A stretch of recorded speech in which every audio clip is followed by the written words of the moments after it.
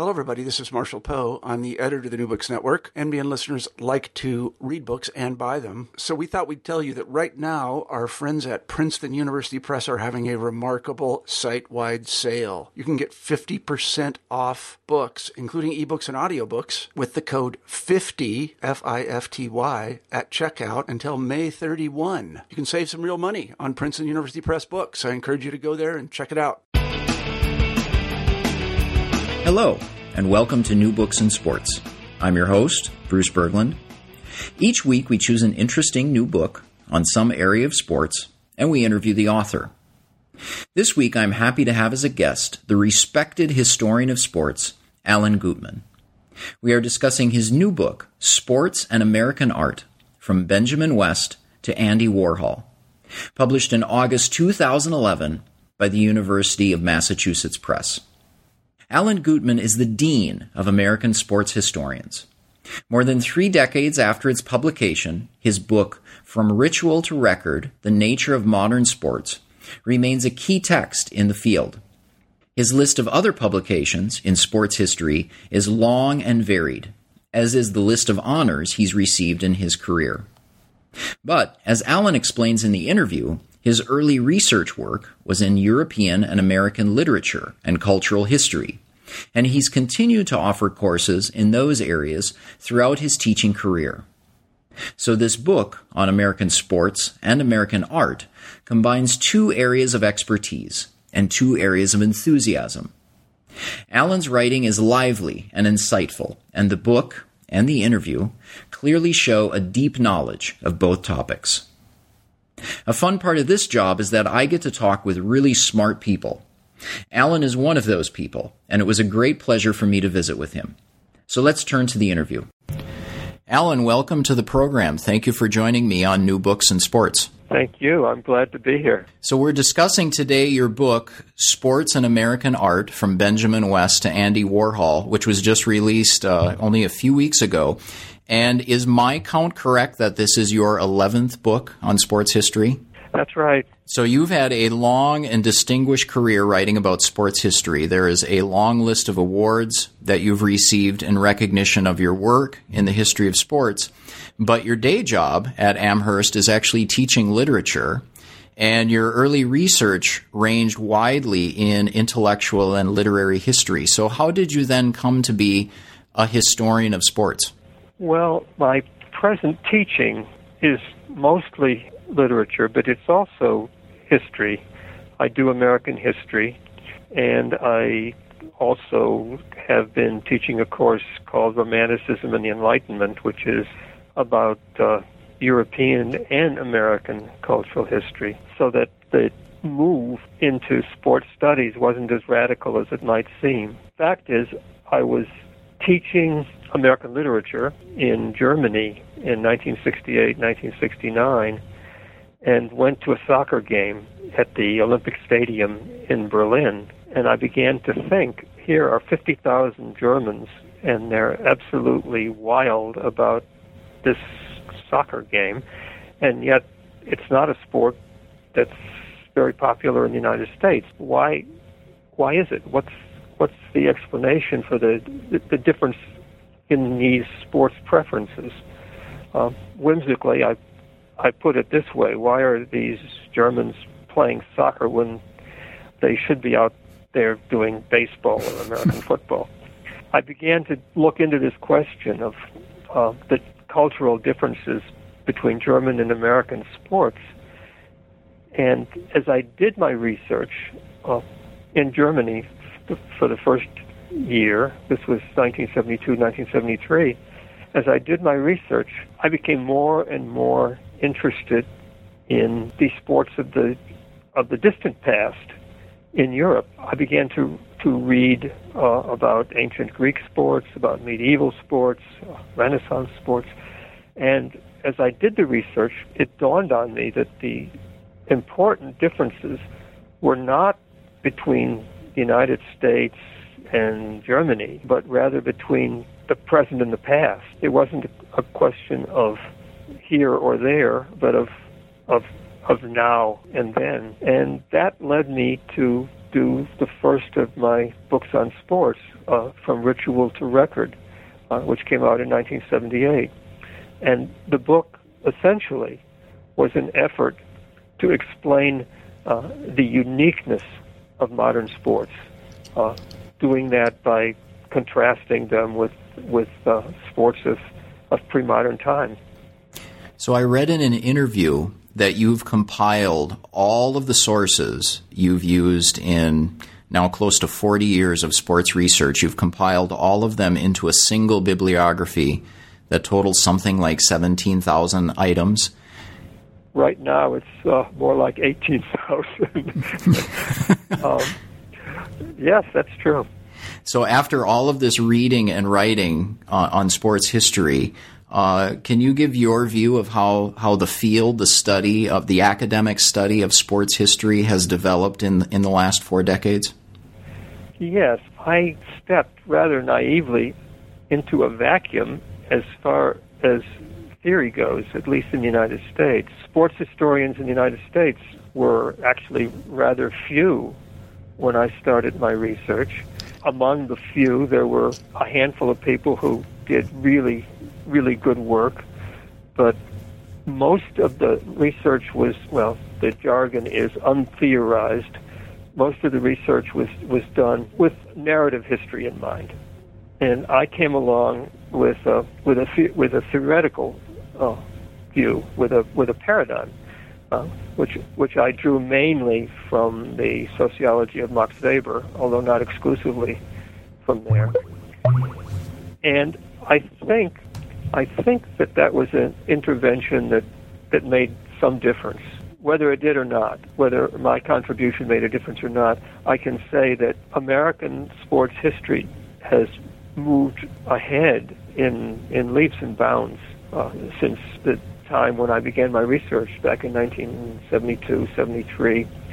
I think there's a great deal of good history done now, social history of sports. When I began research, the best work was done in Germany. Germany had a long tradition of very serious, academic, highly sophisticated sports history. The French were far behind, the British were far behind, and I think the Americans were far behind. Well, that's changed. I think Americans are now doing marvelous work, and thanks largely to a fellow named Thierry Terray, the French are doing marvelous work. He has written and edited a number of books on sports history. There has been a recent shift in sports history from the kind of social history that I've been doing to what some people characterize as postmodern sports history. This is a shift to which I am not particularly sympathetic, but we're having a discussion, a debate, and there's a lot of sound and fury about the present direction of sports history in the United States and in the rest of the English-speaking world. Well, let's turn to your new book, and I'll tell listeners to start that this is a handsome book. On the cover is a full-color reproduction of the 1939 painting by Robert Riggs titled The Brown Bomber, which shows Joe Louis standing over Max Schmeling after having just knocked him to the canvas in their second fight. And we see the men at ringside, the photographers, the referee is standing alongside Louis making the count.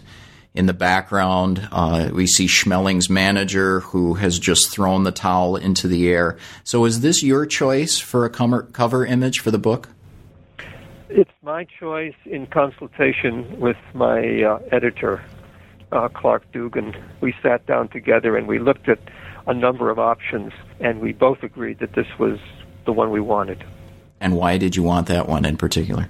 Well, I think it's a marvelous piece of art, and it charms me that Riggs is a relatively unknown artist. Most of the art in the book is by well-known artists. For instance, Winslow Homer and Thomas Akins and George Bellows. And this picture is by somebody who never was recognized. And I liked the fact that it was a wonderful picture, and we could, in a sense, rescue it from obscurity. Mm-hmm. So the cover art shows a painting of a boxing match, but the book is not limited to a discussion of sports in art. You do discuss how artists have presented subjects from sports and play in their work, but you also look at the parallel histories of sports and art in America since the colonial period, and you make the case in the book that this is an appropriate approach. So even though the artsy crowd and the athletic crowd are typically disdainful of each other, you say that we can see parallels between art and sport. So how are these two areas of culture similar to each other? Well, that's a difficult question. Let me step back a bit. When I first imagined this book, I thought of it as a book about sports-themed art. I imagined that I'd work on Homer and Aikens and Bellows and talk about the way that they dealt with sports. But I decided that there were so many similarities in the histories of sports and art in the United States that I should do something more ambitious. Rather than just focus on these sports-themed pictures, I should trace the history of American sports and the history of American art and try to highlight the fact that they do take parallel paths. Maybe the best example of that is the colonial period, when in the era of Puritan domination, at any rate, there was real antipathy to both. The Puritans were very, very suspicious of sports. In fact, when they came to power in England, they pretty much forbade all sorts of traditional sports. And similarly, in the same period, the American Puritans, like the English Puritans, were very suspicious of art. So we get a kind of parallel story here, hostility to both forms of expression. Because I do think of sports as a form of expression, just as the arts are. I can give another example of what I see as parallel path. In the 19th century, the most admired and practiced art form was the landscape paintings. I'm speaking of the United States now. Landscape paintings were overwhelmingly the most significant aspect of American art in the antebellum period. Well, what about sports? Well, most sports historians have focused on baseball, on the demise of cricket as a popular sport and the rise of baseball, and that's been the main theme. But in fact, the most popular, most important American sports of the antebellum period were hunting and fishing. In other words, two sports that are very much set in the landscape. So there's, again, this striking parallel, which I think has gone unnoticed. So staying in the antebellum period, looking at the early republic, you also make the point that the United States quickly gained political independence, quickly gained economic independence, but cultural independence was slow in coming in this period, and this was particularly apparent, you argue, in looking at both sports and art. That's right. Americans in the colonial period and in the antebellum period played a lot of cricket. But one problem with cricket, once we achieved political and economic independence, was that it was so obviously English. It was so clearly a part of rural English life. And as baseball developed, it was perceived as an alternative to cricket, as an authentically American game. This desire to have an American game that was culturally different from the English game led to a certain amount of denial, in that through the 19th century, right up until the end of the 19th century, Americans were busy denying that that baseball, like cricket, had English origins. But in fact, baseball did indeed develop from English children's games like rounders. So that the game of baseball, in other words, was at the center of a cultural controversy. The main point of which was to establish an American identity separate from the English.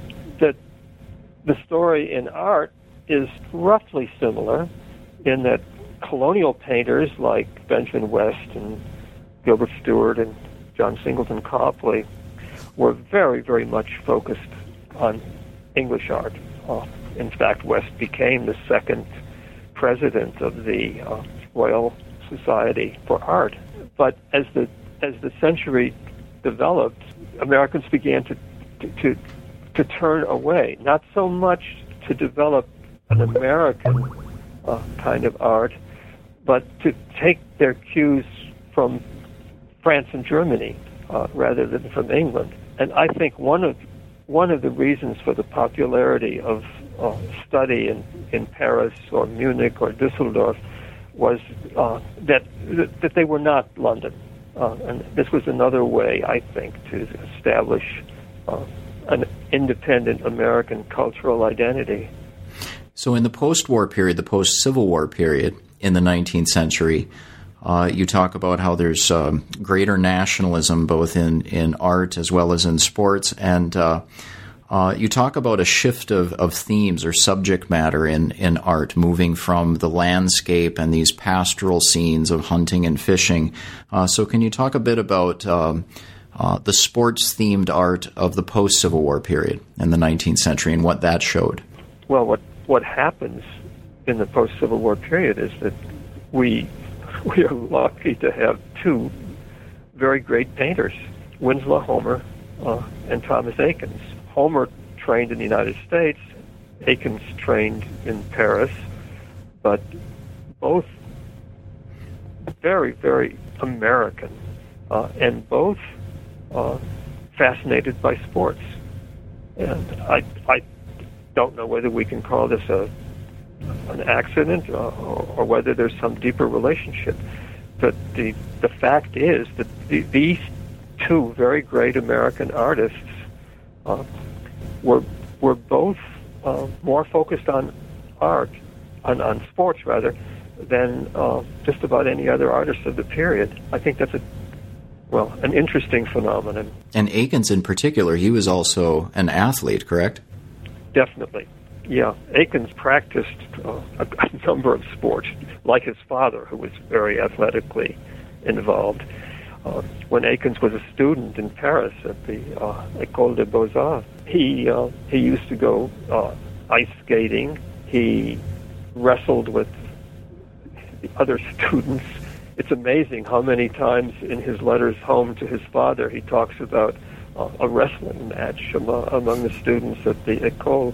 And back in the United States, he actively participated in rowing on the Schuylkill, and he hunted with his father and others, sailed on the Schuylkill and on the Delaware. And when he turned to boxing as a subject for his pictures, he palled around with the Irish-American boxers who were active in Philadelphia at the time. There are funny stories about his close friendships with these rough and tumble guys, and about their admiration for him. Homer, his sports were hunting and fishing, or fishing and hunting, because he was much more of a fisherman than a hunter. But he was very active. He was a member of sports clubs, hunting clubs, spent a great deal of time in the Adirondacks and in Canada, fishing, but also hunting. So both of these artists, in a sense, practiced what they preached, practiced what they painted. So something I found interesting in looking at Aiken's paintings, so he painted rowers, boxers, wrestlers, baseball players. So something interesting in looking at his work and in your discussion of his work is that he captured in his paintings all of the reasons that people are drawn to watch sports. I think that's true. It's an acute way to put it. What I argue is that his pictures, especially his pictures of male athletes, are athletic, they are aesthetic, and they are also erotic, because I think people do sports partly for the love of competition, partly for the sensual pleasure of movement, and partly because of some aesthetic impulse, some sense that this is somehow a beautiful activity, and he gets it all, and says as much in his letters that he finds all of human activity beautiful, but the activity of sports is just especially striking for him. So you're right. There was one spot in talking about one of Aiken's paintings of rowers. And is it correct that there's been a study of how people physically react when viewing that painting, that their muscles tense when they view it? Well, there are studies, yes, of people's reactions as they watch, as they look at a picture. Sure, just as there have been studies with the same kinds of instruments of people's physical reactions as they watch a sports event. Mm-hmm. And the instruments are so amazingly subtle that they can detect emotional responses that the person isn't even aware of. And it happens when people look at art. It happens when people look at a sports event. They become emotionally involved even when they don't realize it. So even in looking at a painting, we somehow identify or feel the immediacy of the athlete straining at the oars? Yes, that's true. That's when it's a good painting. When it's a picture by Aikens or one of the other really good artists who have dealt with sports, especially with Aikens' pictures, you could see the tension of the muscles in the picture. And I know that one feels the tension in one's own body when looking at the picture. Although, as I say, one might not even be aware of it, but it's there. So I want to turn to 20th century art, and we see another shift in how sports and play are presented in art. And you make a point at the beginning of this period, as a result of progressive era reforms, there was a movement to organize and rationalize children's play, and that this was reflected in the art of the period. So could you talk about that? Yes. In the 1870s, we have traditional children's games, and one truly great picture, and that's Winslow Homer's Snap the Whip, showing the boys of a rural school playing that traditional children's game, and it's set in the landscape, little schoolhouse, the mountains in the background, the boys playing Snap the Whip, and the girls watching from a distance, not participating. Just a few years later, Pendergast, Maurice Pendergast, comes along, and he paints a playground on the East River in New York. It's another beautiful picture, but everything has changed. Instead of boys playing their traditional games, rough and tumble games, with no supervision, there's a teacher in Winslow Homer's picture, but she's standing off, not involved, just watching. But in the Prendergast picture, the children have been socialized into proper behavior. the Progressive Era reformers created the Playground Association and the YMCA sports programs, a variety of institutions to tame wild children, especially immigrant children, to rationalize their play, get them out of the streets and into carefully supervised playgrounds. And that's exactly what one sees in the Prendergast picture. I mean, it's a wonderful piece of art, but it's also a wonderful illustration of social change, because in that picture, everything is quite orderly. There are children there, mostly girls, tidily dressed, not like the boys in the Winslow Homer picture. They're a pretty roughly attired group, but these are nicely dressed little girls on seesaws and in swings, and there are adults there to supervise them.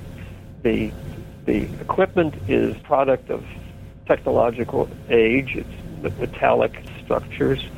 In the background, you can see the industrial city.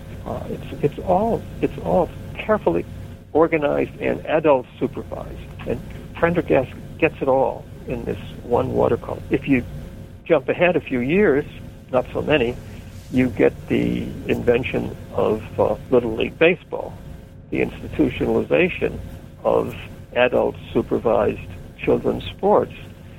And then there's a picture by Norman Rockwell of a group of kids about to play a game of baseball, and they're choosing sides. They're standing there. Their uniforms are too big for them. They're hanging. Their socks are hanging down. There's a dog yapping at their heels.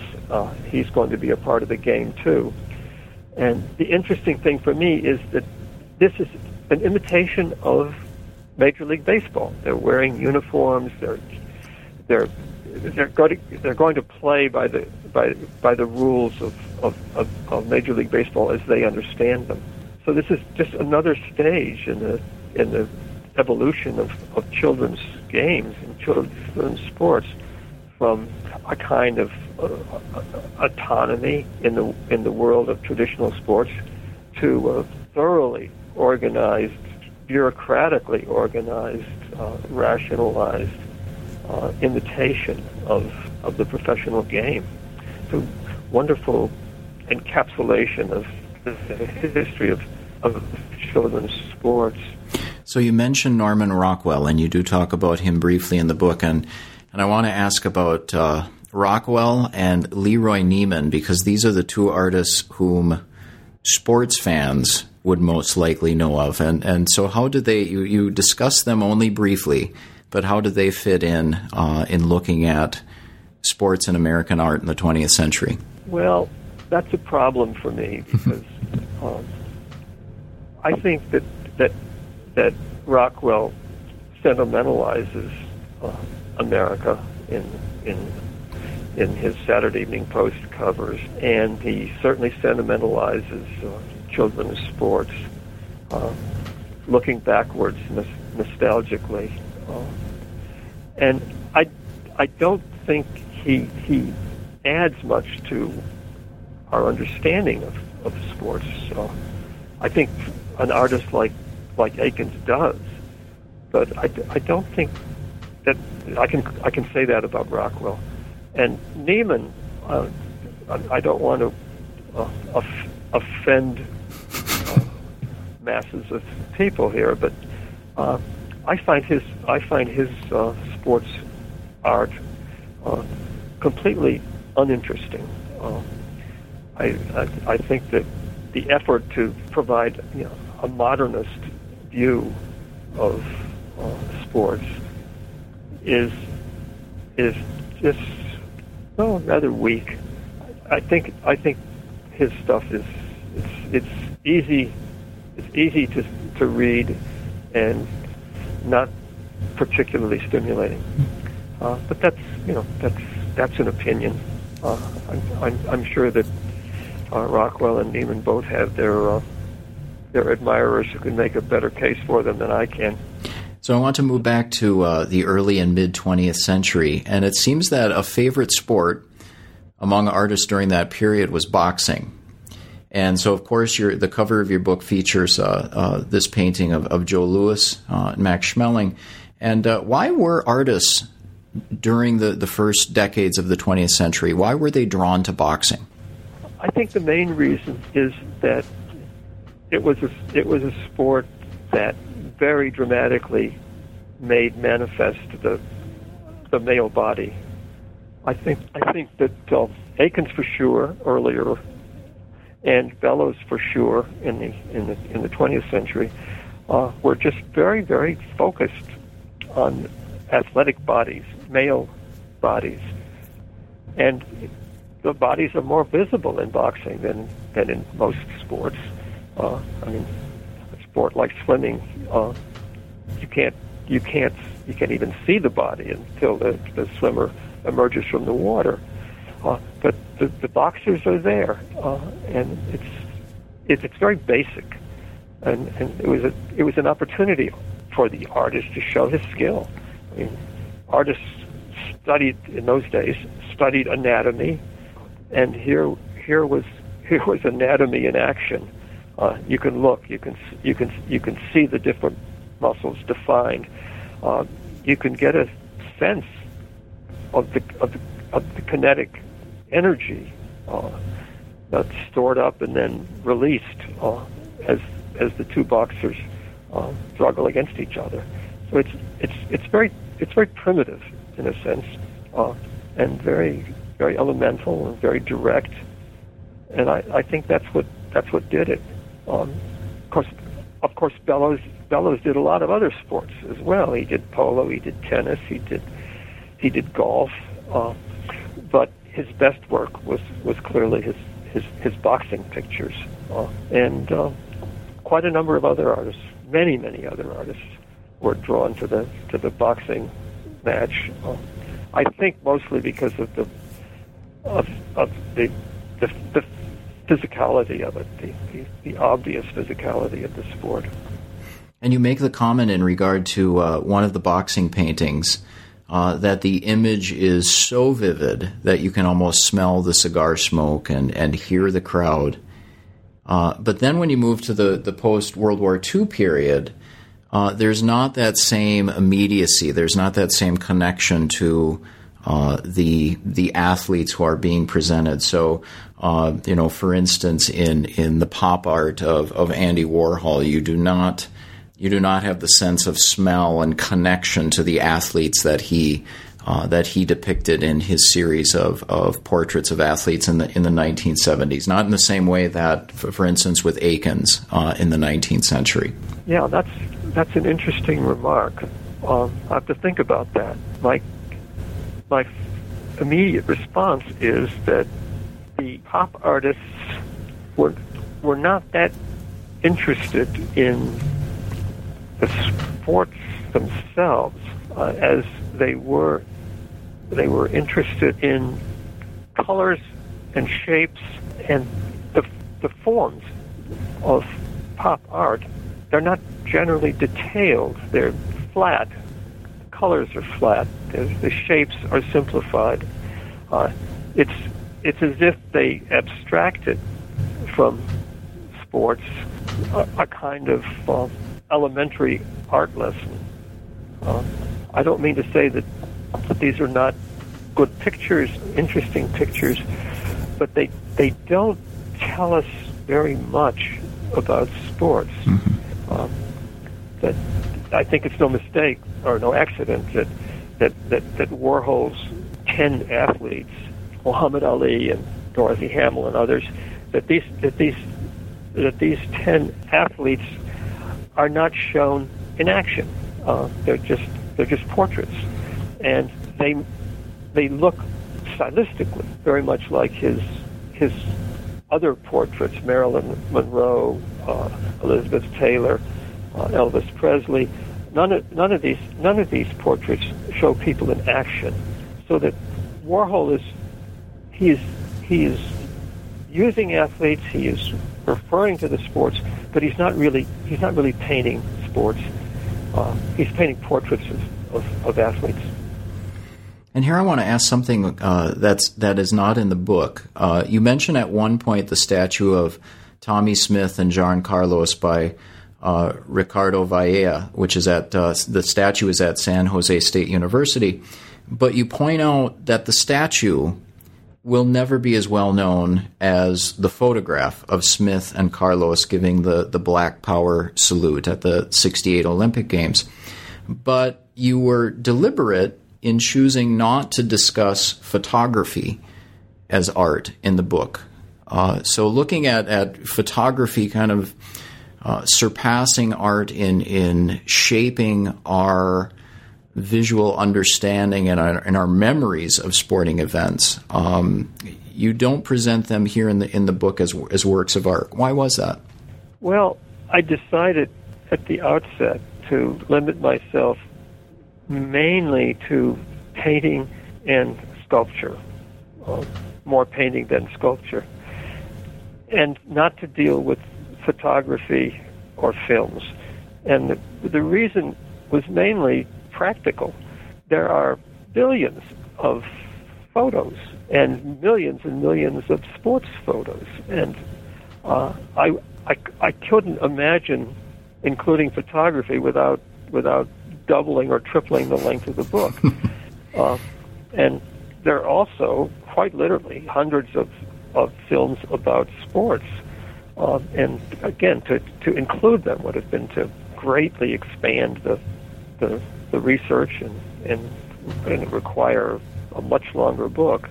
I think that, in a sense, easel painting has perhaps had its day, and certainly some art historians and art critics have concluded that we don't look anymore to painters to show us what's the essence of a sports contest, but to photographers, and whether that's good or bad, I don't know. Insofar as I care deeply about painting, I'm a little saddened to see the painters leave the visual images to the photographers. But there are wonderful photographs. I'm speaking aesthetically now. There are fabulous photographs, beautiful photographs of artists. Of athletes, of sports events. But I decided that I could only do so much, and if I were to start discussing every photograph that I found moving and interpretively interesting, it would be endless. Can I ask you for one? Where would you start in terms of a photograph of a sports event that, for its aesthetics, could be counted as art, as opposed to a picture of an event, capturing a moment? Well, in my history of women's sports, I have a picture of the great French tennis star of the 1920s, Suzanne Lenglen, and she's posed in the. It's black and white, of course, and she's. It's as if she had danced and taken off into the air. It's just, formally, it's just an incredibly striking picture. One of my favorites. When I finished writing this book, it occurred to me that all of the illustrations were in the fourth section of each chapter. That's the section that is specifically devoted to sports-themed art. And that the other three sections, the overview and the sports history and the art history, had no illustrations. And so then I decided, well, I'll put in a few illustrations of sports and a few illustrations of art that has nothing to do with sports. And when I did that, I chose as one of my examples a picture of Billie Jean King, another picture that I used in my history of women's sports, and she's too. She's almost diagonal across the photo. She's in the air, swinging her back, and it's just a beautiful picture aesthetically. So I sneaked it in into the section on sports as an illustration, but it's really an aesthetically wonderful photograph.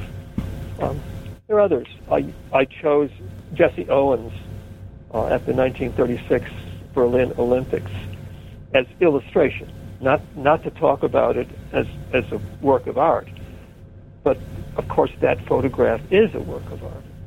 So I have it there, but I don't talk about it. I just use it as illustration and trust that the reader will look at this picture and feel how beautiful it is. So in looking at sports and art today, and this is the age of art as installation, of performance art, you stress that there are still more similarities between art and sports than one might expect. So what similarities do you see in postmodern art and sports? Well, the thing that struck me and fascinated me was the way in which both sports and art seemed to have a kind of existential crisis. People began in large numbers asking, well, what is sports? What is art? And that's interesting, that both of these forms of expression should enter into a kind of crisis. That the crisis in sports has taken a turn in which people have radically rejected the kinds of sports that have developed during modernity. That is, people have sports critics have rejected the structures, the forms, the conventions of modern sports, and call for a return to the pre-modern world of play. And in art, some people see the installation as a radical revision of what we mean by art. So I think that's interesting. I don't know the answers to these questions. What is art? What are sports? I have my notions. But what interested me in writing this book is that both art and sports, at the same time, late 20th century, had this existential crisis. Call it an ontological crisis. It's just, what is it? What is it that we're talking about? What's a sport and what isn't? What's art and what isn't? I think, I have my answers to these questions, but as I say, what fascinated me was that these questions became so salient. People began to ask them more insistently, than in the recent past. So we're almost out of time, and I want to ask, do you have a favorite painting in the book? Oh, what a hard question. I don't know that I can answer that. My tendency is to say Eakins, Max Schmidt in a single skull. But there's a painting that I'm very excited about and very fond of, and very pleased that I found it and included it. It's Leslie Kutter's autobiographical art history.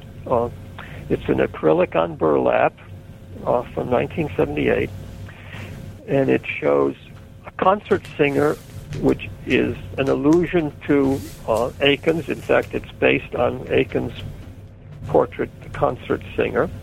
There's a statue of Queen Hatshepsut, and then crouched between the two is the great black baseball player, Josh Gibson. And the three are together in this picture, and I take that to mean that they are all somehow doing the same thing.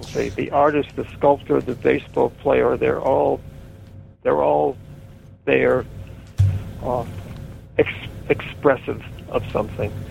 And what amuses me, or what pleases me about this picture, is not only its aesthetic quality, which I think is superb, but also the fact that the painter, Leslie Kutter, is relatively unknown. Mm-hmm. I saw the picture. I was excited by it. I found out which gallery had shown it. I asked the gallery to give me the address of the painter, and I tracked her down. And I wrote to her and told her that I wanted to use her painting in a book on sports and American art, in which the major figures were Winslow Homer and Thomas Eakins and George Bellows. And of course, she was pleased, and I'm pleased to have discovered someone. So I told you when we started this conversation that one reason that I like the cover picture is by Robert Riggs is that he is an undervalued painter. So I can look at this book and say, in some sense, in some small degree, I'm doing my bit to revise the canon of American art and give some credit to artists who have been undervalued. Mm-hmm. In corresponding with Kutter, did she talk about the choice of figures? Why Josh Gibson at all? Did she explain the painting to you? That's curious. No, I didn't talk about it with her. I might have, but I was just excited to find the picture and present it to the reader. So I read in an interview that you said that this was going to be your last book. Is that really the case? I swear that's the case. I've been at it for more than 40 years, and I want to read more. I want to spend more time looking at pictures. I want to spend more time listening to music. And I can keep busy reading what other sports historians have done and are doing. But well, we'll see. I swore that my previous book was the last one, and it turned out to be the next to the last. So if you're going to spend time reading other people's works, maybe you can, in closing, give us some advice. And based on the long bibliography you've compiled, what recent book in sports history would you recommend to us? Ooh, that's hard.